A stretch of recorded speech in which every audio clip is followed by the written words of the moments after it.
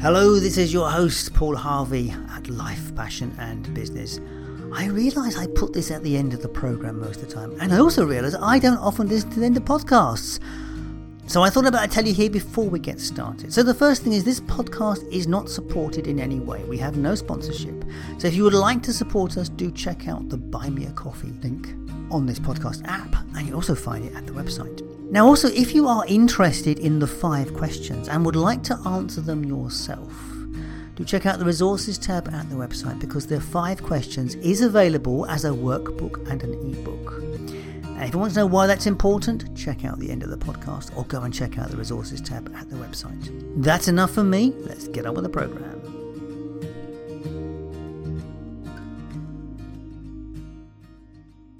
My name is Paul Harvey, and you are listening to Life, Passion and Business, a podcast born out of my desire to find greater meaning in life at the time when I thought there was none. Since that day, I have spoken to hundreds of people, and what I have discovered is that our story is everything. Because what we do, feel or experience is based on the stories that we tell ourselves. It's time to explore what it means to live a good life. How do we make this experience better? And more importantly, how do we lead the world to a better place? Work with people in care homes, in special educational schools, and I absolutely fell in love with helping people and psychology and how people's brains work. And I learned a lot about myself as well, because up until that point, I'd struggled myself with my own mental health, having an eating disorder. We are all different, and there is no normal. We're a mix of thoughts and feelings. But some people in society struggle to fit in or keep up with what is expected of being normal.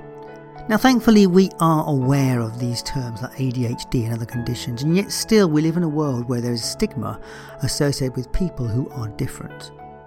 In our conversations today, we are looking at neurodiversity and how it is recognised and needs to be embraced.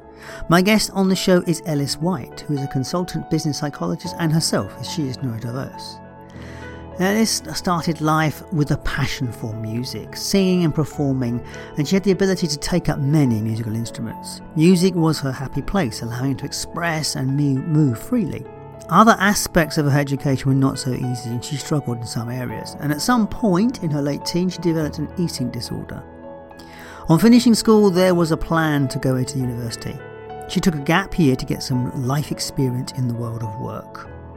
She played to her strengths at university and went for a music degree.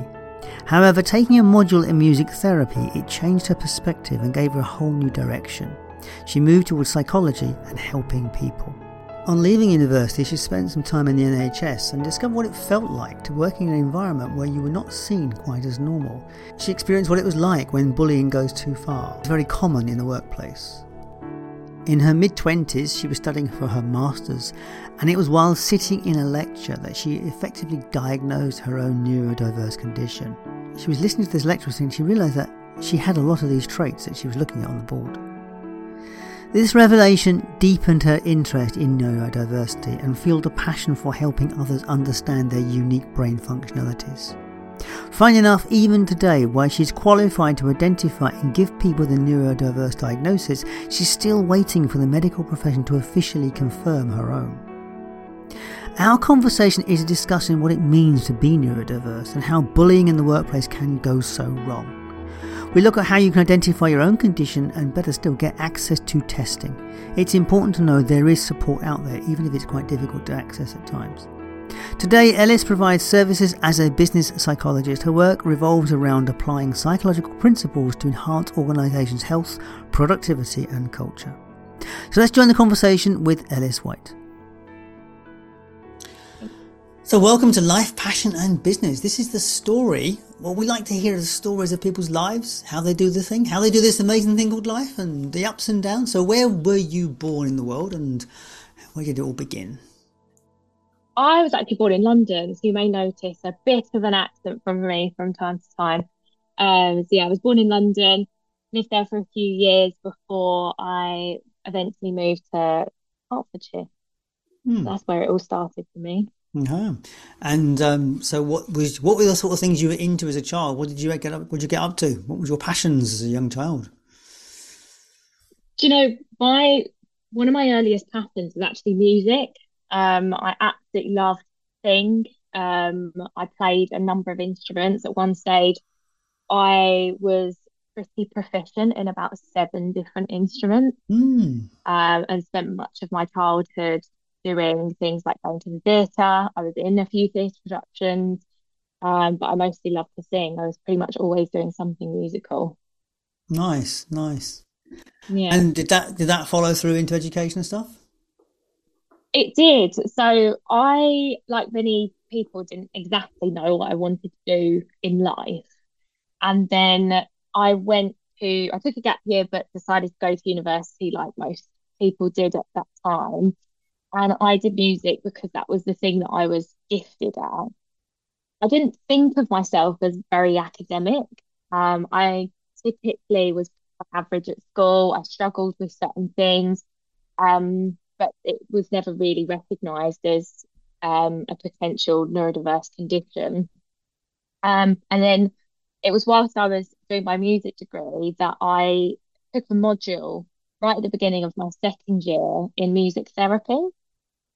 And that's how my whole interest in psychology kind of started. I did some work with people in care homes, in special educational schools, and I absolutely fell in love with helping people and psychology and how people's brains work. And I learned a lot about myself as well, because up until that point, I'd struggled myself with my own mental health, having an eating disorder. So understanding how to support people and therapy, it was like a personal and professional kind of interest. Hmm. Yes.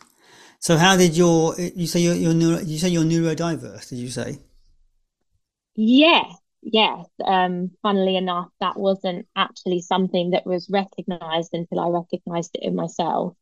And I think that's a story that many people will relate to, particularly for those of us that went to school in the sort of 90s, and the early 2000s, that neurodiverse conditions weren't necessarily as well known about at that point. There was still a lot of stigma and discrimination, not as much funding for support unless you were somebody that needed more support, than most. So, unfortunately, it was never recognised or picked up until I actually got to my master's degree.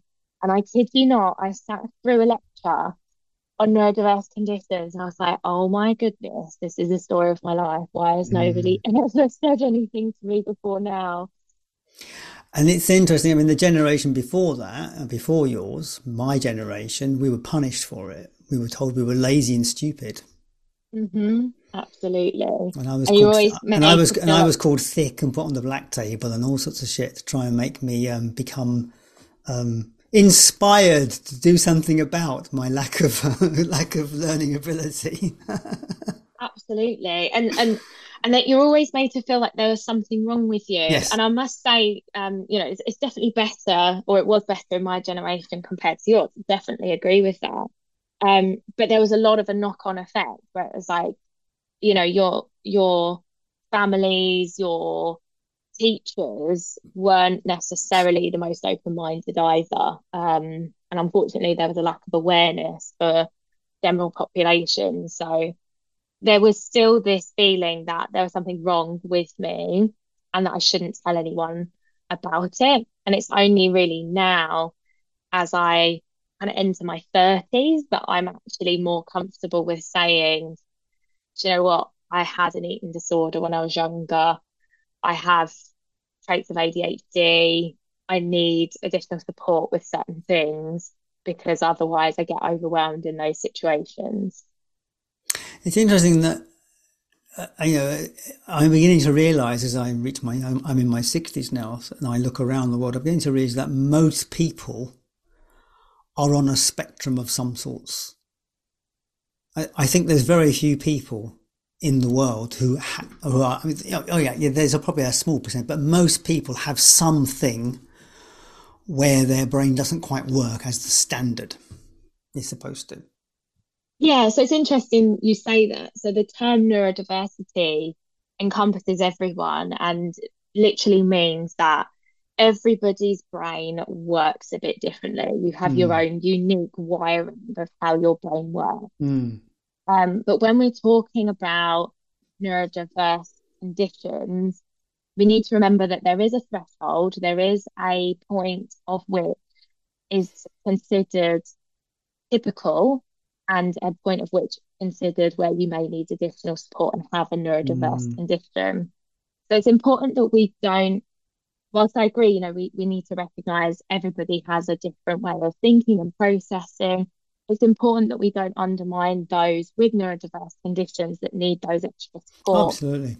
Because I feel like sometimes when people say, oh, we all exist along the spectrum, it's almost like they're undermining the fact that actually certain people need additional support and that I is wasn't saying it okay. from that perspective. I was saying is that what you get to realise is that there is no normal really. We're all on a journey, and some people need more support than others. Yeah. And my son was never diagnosed as having dyslexia, but when he used to use it as a term because it got him the support that he needed.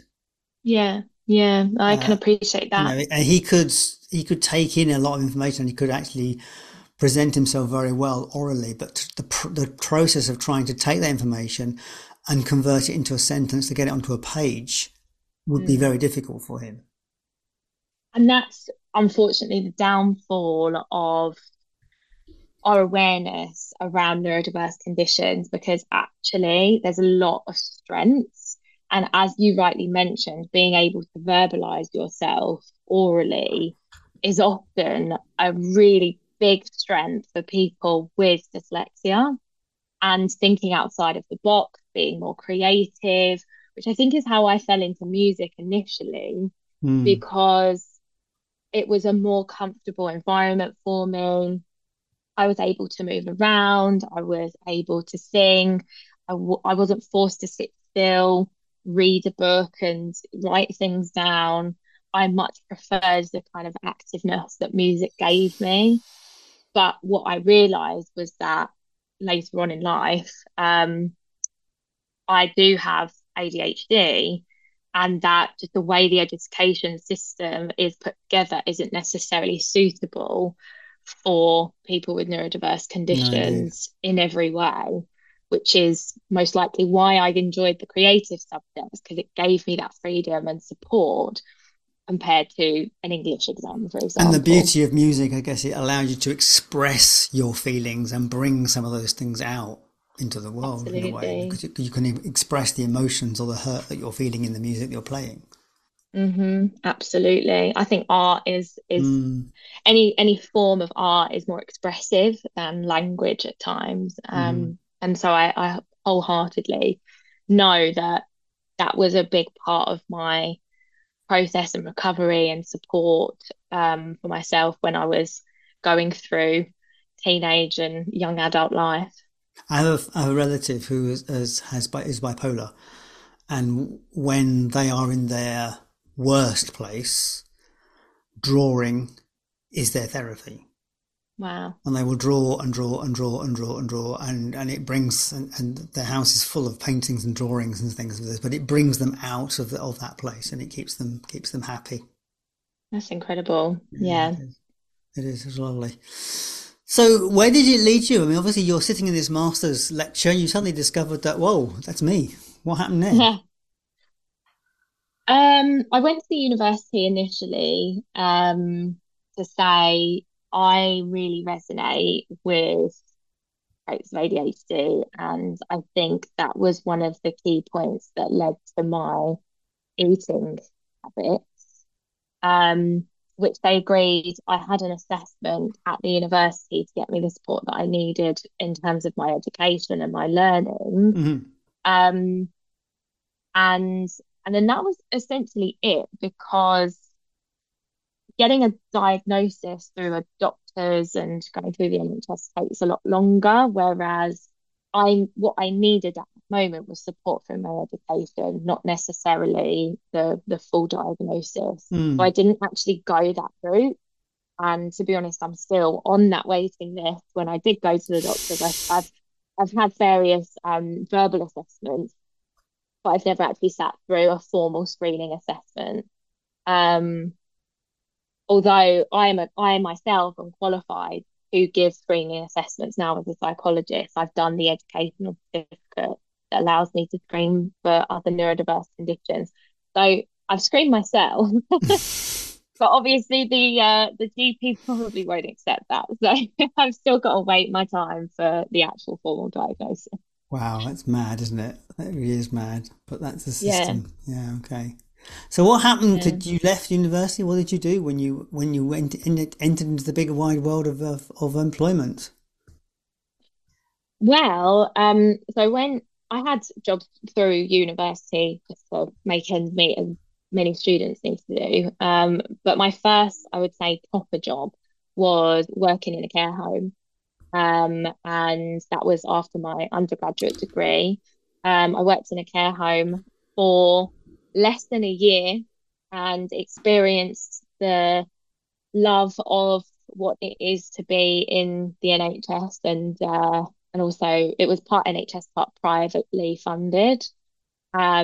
Unfortunately, I experienced bullying because of certain traits that I do have. I was told I was too nice. That was one of the things that came across. Um, but I'm quite an energetic person. I'm a really compassionate and friendly person, and that is very common with people with ADHD.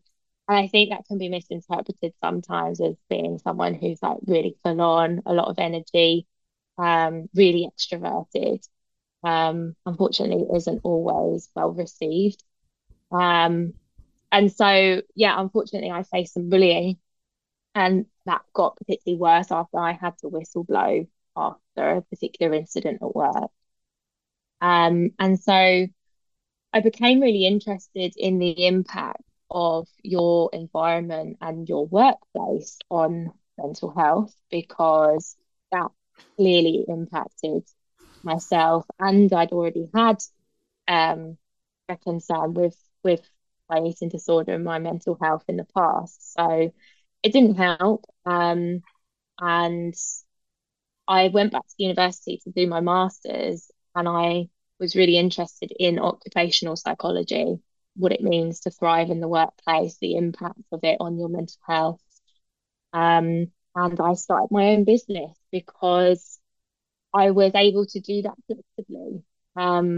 And I wanted to go into organizations and do keynote speaking and training, talking about the impact of people's behavior and communication and management and leadership on people's mental health, but also on business outcomes. Because when I was happy at work, I would give my best self, and I would be thriving and being able to do my job at its optimum level. When I wasn't treated fairly and was going through all of the things that happened, um, I found it really difficult to motivate myself to even get there, let alone actually last a whole working day without feeling like I just wanted to leave. And evidently, I'm not going to be as productive No, in that indeed, mentality. indeed. And it It is, wasn't just me as no, well. it There was a is lot of strange. other people. It's strange in some of these large organisations or organisations like that, that have that problem. Mm. Um, I mean, I did some contract work some years ago for.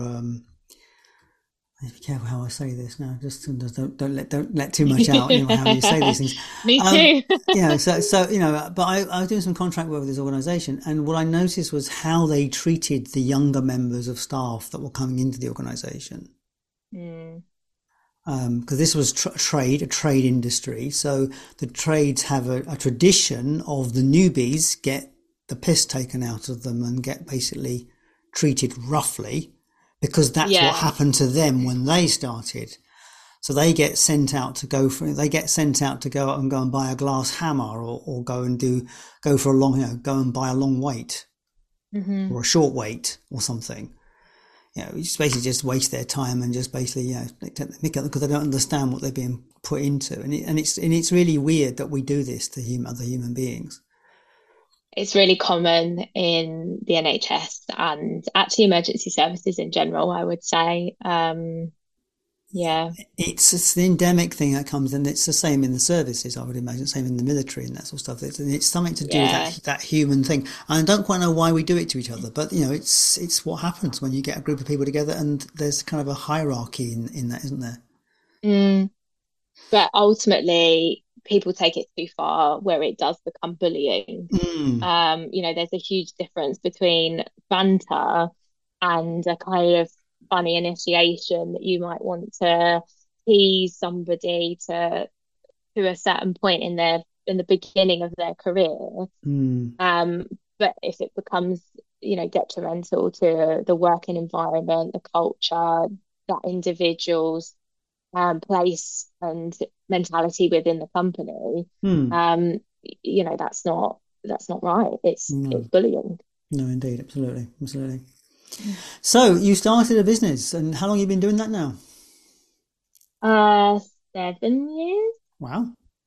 So I started it in January 2017. Hmm. Um, so yeah, there you go. Maths isn't my strong suit. You can add that up. And so, what does that entail? What does that mean for you? What has that been? Is that supporting clients, mainly individual clients, or working with organisations? Um, so it's evolved over the years. I initially started out as more of a training organisation, where I qualified in certain types of training, for example, mental health first aid in the workplace, and then gradually added more strings to my bow. I finished my master's degree. I started a doctorate. I started to do keynote speaking, talking about experiences and how to support people in various sectors. Um, I then started actually writing training for other organizations if they wanted more bespoke content that was tailored to the organization and what they were trying to achieve. I then um, trained in other fields, so trauma informed practice, and then started to do coaching as well to help people work through certain situations. I've got counselling certificates, but I most enjoy working in a coaching facility to actually help people thrive in certain experiences and environments. So I do work on a one-to-one level, and I also work as an organisational support because sometimes they might want a whole training intervention implemented, they might want policies redesigned, they might want me to explore a cultural concern because they've got a huge turnover and a huge sickness absence concern. And I am the person that can find out why that might be, review the data you've got, collect data by doing additional research, and yeah, help people structure their environments and workplaces to get the most out of people, but also their business as well. Hmm. Hmm. Interesting. So, because you're one of probably the younger members of, you're one of my youngest interviewees probably in life, fashion, and business. Most of my interviewees are significantly are in more advanced years, shall we say? So these questions kind of are not quite so relevant to you, but they might be. So, how do you measure success? Because I see success is a journey of, in the early life, it's about acquisition, but at some point the success changes. So, where is success for you in life at the moment? For me, it's all about having a sense of purpose and Hmm. doing something that means something to you. I wouldn't have, it's very subjective, I know, but I don't think success is something that is necessarily an end goal. It's not about having £1 million in the bank or having a business open for 10 years or I don't know what people might measure it as. I think for me, it's about your mindset and about having a sense of purpose and meaning in your life. And for me, that is success. Hmm. Yes, that's true. Because I mean, like when we first start off in life, success is about getting to adulthood, and it's about going for those journeys. There's an acquisition process. Success is about learning, acquiring skills, and those sort of things. So there always Mm, has to be those things. But at some point, there has to be a transition point where you kind of have to start deciding what success is for you.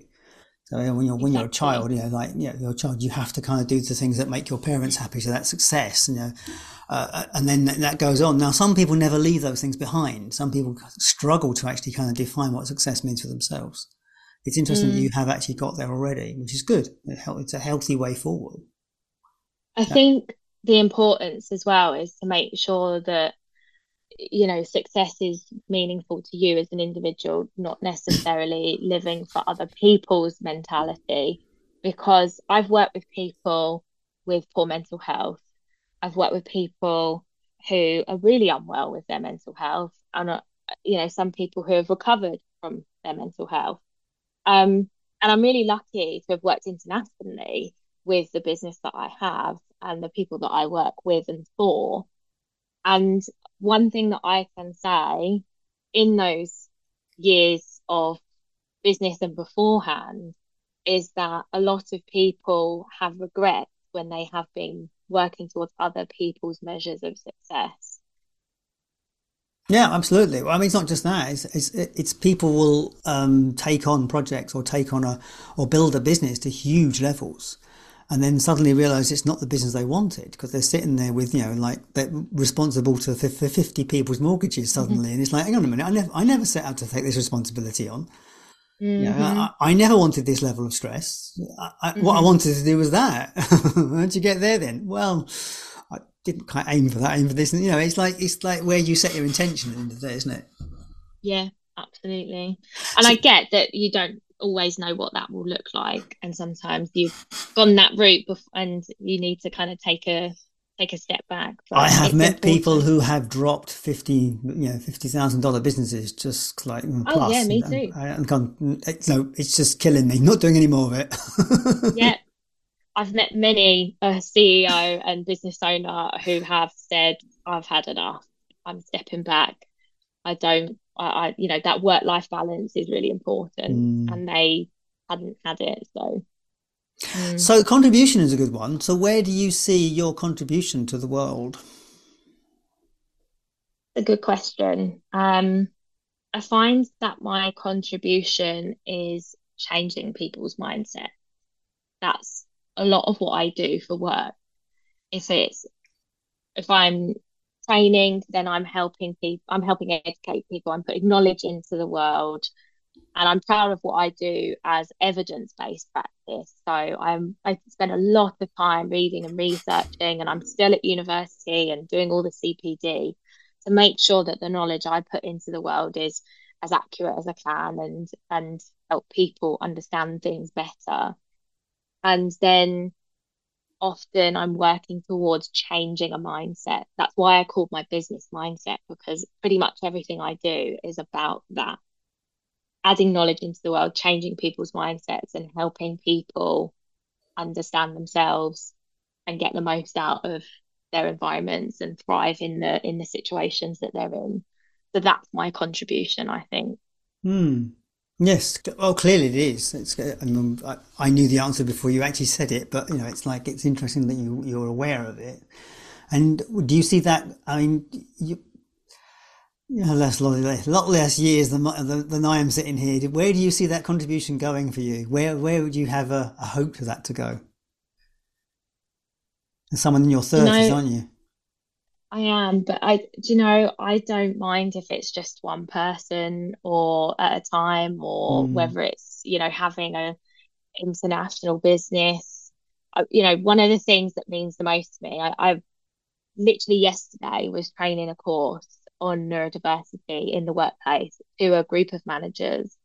And by the end of the day, someone stayed behind and burst into tears and was so overwhelmed by the day, and essentially said that they've got a family member with autism, and this course has given them so much hope for their future that it's really taken them aback, and they were really overjoyed but really emotional by the experience. And that, to me, that is, I just wish I could bottle that up and have that with me all the time. That, to me, is contribution, that is success, Hmm. that is meaning, that is my purpose. And that was one person. And I even feel emotional talking about it because it was such a lovely, beautiful thing, and it literally happened yesterday. Um, if I could do that more, that's what I want, like that kind of shift and hope that people get. I don't necessarily need to have a particular end goal. It's just that if I can consistently work towards that, then I know that that's what I want. That's my contribution. That's my result. It's when we get acknowledged and recognised at this that those things, those moments are really precious. Yeah. And And I'd like to think that it has a ripple effect, I suppose, as mm, well, to kind of add to that, that my support has changed that one person. And I hope that that will change something else for other people that they know. And so maybe, yeah, know that I've had more of a ripple effect as well. I'm curious. I am I adding to this conversation or not? I'll add it, say it anyway. What I notice in my own life now is I don't always know what I know. Oh gosh, And yeah. sometimes I say something to someone that I think is just ordinary, and it blows them away. And you think of, oh, what have I just done? And I guess that's something for me that when I get that, it kind of really it kind of knocks me back on the journey that I've been on. Mm. Yeah, no, I totally agree. I'm learning all of the time. Hmm. And I think it's really healthy for us to understand that we don't know that what we don't know.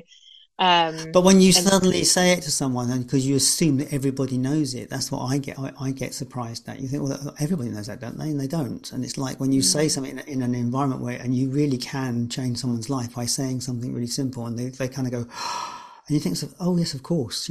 I need to keep getting this information. I need to keep saying this because this is valuable to other people. yeah, yeah, definitely. I agree. How about yourself? How do you contribute to yourself? Oh, that is hard. So this is And about looking after you because at the end of the day, you are here to be Ellice Whyte. You're not mm, here to be Ellice Whyte in the world. You're here to be Ellice mhm. Whyte here. So how does Ellice look after herself? Okay, so I'm really good at self-care. That was something that or I like to call it self-maintenance actually, because I feel like self-care gets this reputation, particularly now that in the beauty industry and things like that, that it's this luxury and you need to It does for spend loads of women. For money on men, it. self care means something completely different. But there you go. Dare I ask? No, it's just that self care. They understand what it means. Like, oh yeah, looking after your head. Yeah, I know. But for women, it's all about makeup and looking good, isn't it? Sometimes. Yeah, so that kind of self-maintenance of Hmm. being able to look after myself. I'm a big lover of my sleep. I can't function without that, and I make sure that I get it. Um, I have a bring a spaniel, and we walk all of the time. So exercise, we get out in the fresh air. My partner and I recently moved out into the countryside for that purpose, really, to be able to get out in nature, have walks, have enjoyable spaces around us that help us feel well. And mindfulness is another thing that I suppose I would say that I regularly practice. The thing about being a psychologist is it's really important that you look after your own head, because I always say to people, you cannot pour from an empty cup. If you want to be able to give to others, then you have to start with yourself. And I've met so many professionals and people in general who just focus on everyone else but themselves, and it leads to such burnout. And so I have a lot more self-awareness, and particularly because I have had poor mental health, um, and I suppose the psychology degrees help understanding myself, is paramount, and being able to make sure that I get that maintenance regularly is how I look after myself. Yeah, that's very good. And I think that is relevant not just to people who get in the caring profession. It's relevant for everybody. It's just not everybody realizes it. Of But course, um, everybody is a role model to someone, mm, and so if you want to be able to support your someone's, then you cannot pour from an empty cup. Look no, after indeed. yourself. Hmm. Absolutely. So we get on to my second before last question. And that's something about meaning. You've touched on this already a little bit about meaning. So meaning for some people is God or no God, or some derivation or spirituality or something like that. It can also be something very simple. And so everybody has the reason that they do this. Like, what is the reason to be human? What is the purpose of humanity? What's the purpose for you? What is the purpose for me? What is the meaning of life for you? I think it's about, I thought about this question so many times since you've given me the questions, and it's such a profound thing, isn't it, to try and quantify what is the meaning. Well, it can Um, shift. It will shift and change over time. As we get closer to the end game, suddenly we realize that life is different. yeah, You are in the first third of your life. I am in the last third of my life. For me, it's different. But we have to come up with a reason. Or we don't. Some people don't have any reason for it at all. Their life just is. It makes no difference. mm, Because mm. the point about it is life has absolutely no meaning whatsoever other than the meaning that we choose to give it. I think the thing, and that's why I was struggling, because I think meaning means different things to different people. Hmm. I think for me, my meaning is contribution, as I said, being able to give to people, give knowledge, give kindness, give awareness, give a new mindset, a different perspective, contribution. That's my meaning. That's what, and everyone contributes something. Hmm. Um, but I would hope that it would be a positive contribution, a supportive contribution to the world. That's what I would want to kind of be known for and leave behind, is that understanding that I did contribute And to the world. that's what drives you forward. Yeah, absolutely. Hmm. Absolutely. I joke, but I remember getting asked a similar question because I'm doing my doctorate at the moment as well, and they're talking about, why are you here? What are you trying to achieve in your research? And the research is meant to have some kind of contribution. Um, and and I joke, but I said, like, I want to change the world. And there's a lot of things in the world that I don't necessarily agree with, and I will try and change them for the better. That's my contribution, is trying to change things for the better. Nice. Nice. Well, thank you for that. And I know it's a difficult question, but as I always say, if we've got answers to these questions, we pretty much have a life sorted out as to where it's going and what we want out of it.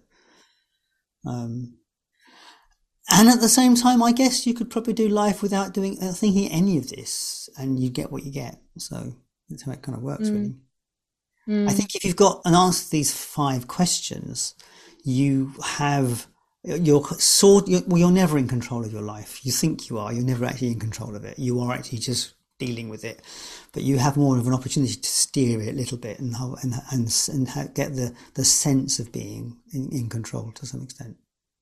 mm. Yeah, definitely. And I think that it helps your mental health if you have an idea with these questions as well. Mm. So, for the benefit of our listeners, because this is your bit, how do you bring it all together into the world? What is it that you want people to do or experience or get from this conversation? I want people to understand that everybody's different. Everyone's come from a different walk of life. Everyone sees the world differently. Everyone's brains are wired differently.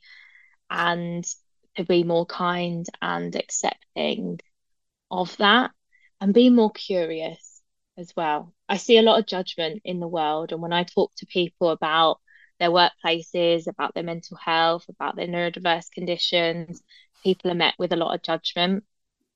And for many people, the light bulb moments that happen in my courses and my one-to-ones in my work, is helping them understand that it's good to understand other people's perspectives, and be curious ask someone how you can help them, ask them what their experience is, ask them how they're feeling and how they're really feeling. And that I think can change the world. Mm. So, what tools can you offer or help people, listen to this podcast? What could they do to support their mental health? I think it depends on the person. You know, Hmm. it's not a one size fits all approach. There are things that are evidence based, work for a wide number of people. Things like exercise, things like mindfulness, being conscious of your lifestyle, you know, eating, drinking, smoking, um, all of those kinds of things have an influence on pretty much everybody. And then if you are struggling, that it's okay not to be okay and talk to somebody about it and to explore the tools that can help you deal with that situation. And I try and remind everybody that regardless of what you're going through, um, you may need different tools to deal with those things. Just as someone might need a toolbox with different pieces in there for different tasks, people need the same kind of variation of tools to deal with differences in their mental health, in their neurodiverse conditions, in their life, in whatever challenges they're being thrown towards. How I navigate my day-to-day challenges might have to be different to how I navigate a bereavement, for example. You can't expect the same tool to work for every person and every situation. So it's about trying different things, talking to people, being able to reach out and get help when you might need it, because many of us will need it at some point, and that's okay. And for people who are on the call, um, on the call on the podcast, who would suspect they might have some sort of neurodiversity, how would they go about exploring whether they do? That's a really good question, and it kind of depends. Um, if they are in education, I would start off with talking to that education setting, whoever's in charge of their special educational needs or the well-being side of things, because it is easier to get access to screening when you are in education. Unfortunately, if you've left education, let's say you suspect you might have something like dyslexia, that's not available on the NHS. You would have to pay privately to get that screened. Or if you're lucky enough to have a workplace which has the funding to be able to do that within the workplace, then you could potentially talk to your occupational health department or HR department, and they might have the tools to be able to support you there. But that's a dependent thing on the organisation, unfortunately. And what sorts Um, of things would they, what sort of queries would you say people need to look at? I mean, I remember a friend of mine saying, writing years ago, so no one ever told me the numbers on the page weren't supposed to move. yeah, yeah, that's a really common thing And it's for like she struggled with dyslexia. maths for years and no one told her it wasn't normal for the numbers to move around. Yeah. So for that, I would recommend trying a different coloured paper. Yes, I think she Um, saw that. But I'm guessing, what are the yeah. kind of pointers that people need to know about? Like, what are the clues to saying, hang on a minute, if you're experiencing A, B, C, D, E, F, G, you might want to consider your neurodiversity. I would think back to how people experience their education. Hmm. Did they get along with their education? Did they thrive in that environment? Did they struggle with that environment? Because most of the time when I'm speaking to someone who is interested in getting screened for a neurodiverse condition, they didn't have the best time at school. No. They struggled with certain things, whether it be maths, writing, reading. They might have found that they were underperforming compared to their peers, that they took a lot longer to learn certain things. And sometimes you might even notice it right at the age of, early childhood, where It took them longer to speak, it took them longer to walk, and so on. So sometimes you can start to notice things about people's neurodiverse conditions from a really early age and throughout how they experience education. If they struggled, if they find things hard compared to some of their peers. Um, as you said, if they see things moving on a page, that can be quite difficult. Concentration is often another thing that people find more difficult than some. So being able to concentrate on long tasks, being able to sit down for periods of time. Um, It is interesting how and how that differs, isn't it? Because you can get a teenager who can spend 5 hours on a game and not have any problems concentrating on all sorts of puzzles and things within a game context on a computer game mm, or something, and yet sit them down for 40 minutes to try and read something or work with some maths problem, and they can't do it. but that's it. Your brain's wired differently, right? Yeah. And I was always taught it's like a mixing desk. It's Mm, people talk about this spectrum as if they think it's this line where people mm, sort of sit one end of the line or the other, but it's more like a mixing desk. Even if you've got a number of people with, say, autism, they're not all going to have the same strengths or weaknesses or, challenges. Everybody experiences their condition differently, and it's like a mixing desk. Yeah. So it's about understanding how that person experiences the world, how they learn, how they navigate their life, but any challenges they find. And I will say that many people that experience neurodiverse conditions also experience poor mental health. So that's a conversation that I often have as well is, mm. what your experience of your mental health. Um, because as I've mentioned, I was diagnosed with an eating disorder, but actually, if I had my time again, I think you would have picked up ADHD first, and that it came from sensory issues rather than eating issues. So when we say poor mental health, that sounds like quite a broad church. So they just need to define that. Does that mean changes of mood from depression to going at that? Is this like depression or non-depressive or those sort of things, or is there something other definition of mental health? Or how long we got? Well, I'm trying to narrow it down a bit really, because you can say, poor mental health. It's Okay. like, what does that mean? Does that mean I can't get out of bed in the morning because I can't face the day? But And I've there's had so days many like that one. different I've had days like that one. there's so many different conditions. Okay.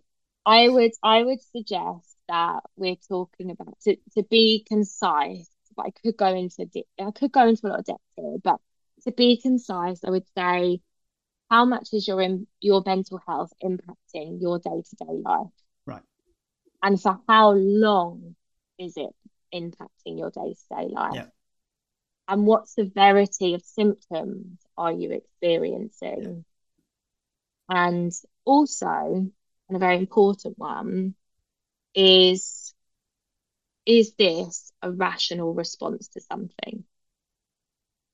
For Mm. example, take anxiety. If you've just been in a car accident, it's quite a rational response to be really shaken up by something and maybe feel scared to get in the car for another few days after that incident.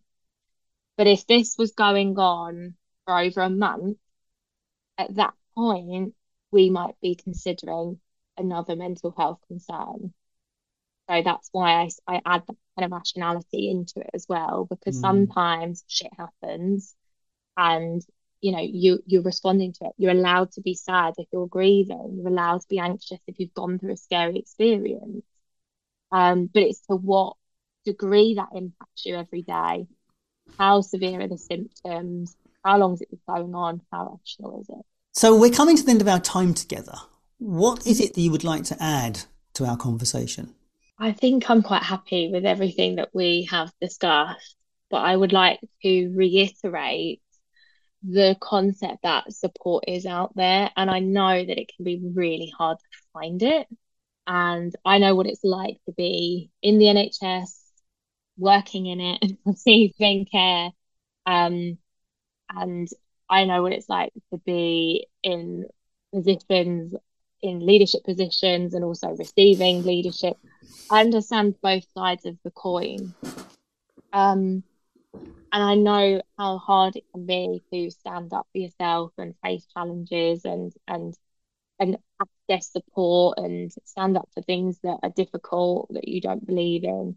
But I'd really hope that people get this concept and mindset that actually, if we don't change anything, what changes? Are you happy to live with how things are? Because if the answer is no, then I truly believe and I have a lot of hope and passion for this, that support is out there, and it can be hard to receive or it can be hard to do, but it's worth it. It is worth it. So Ellice, if people want to reach out to you, how would they do so? I'm a big user of LinkedIn, so feel free to connect on LinkedIn and send me a message directly on that. I actually much prefer that to just the regular old emails, because nowadays you get so much spam, don't you? I try and navigate it, but yeah, I like the old LinkedIn requests and messages through there. But I do have a website. Mindset BPS stands for Business Psychology Services, mindsetbps.com. My email and contacts are all there, and I'm sure you'll pop them on the information for the podcast.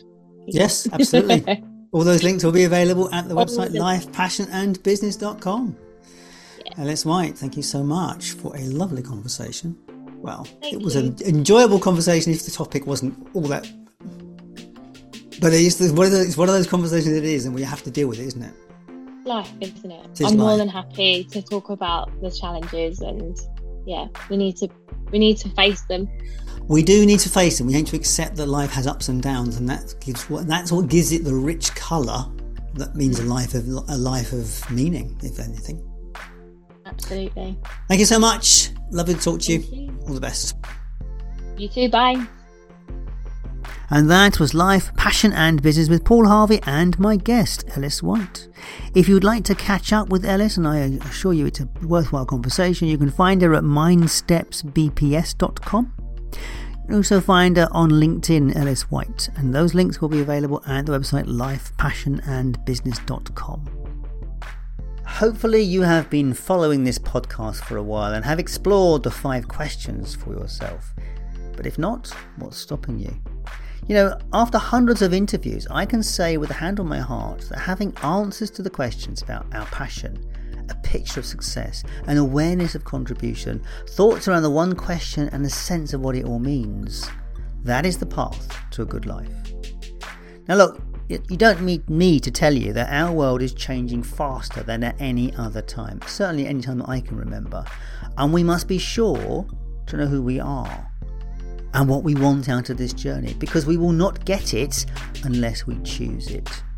So please give it some thought, because your future depends on it. And if you'd like some help with that process, do check out the resources tab at lifepassionandbusiness.com, where you will find the 5 questions ebook and worksheets. Now this stuff is packed with exercises to help you on the journey towards self-discovery, and it's at the amazing price of just $12.99. So do check that out at the resources tab at lifepassionandbusiness.com. Now finally, has this podcast been useful to you? If so, please consider giving us a 5-star review on the app of your choosing, and of course sharing it with a friend, because that's how people like yourself find good podcasts. And that's it from me until Sunday. As always, thank you so much for being here with me on this journey. I so appreciate your time and attention. I'll catch you next time. All the best.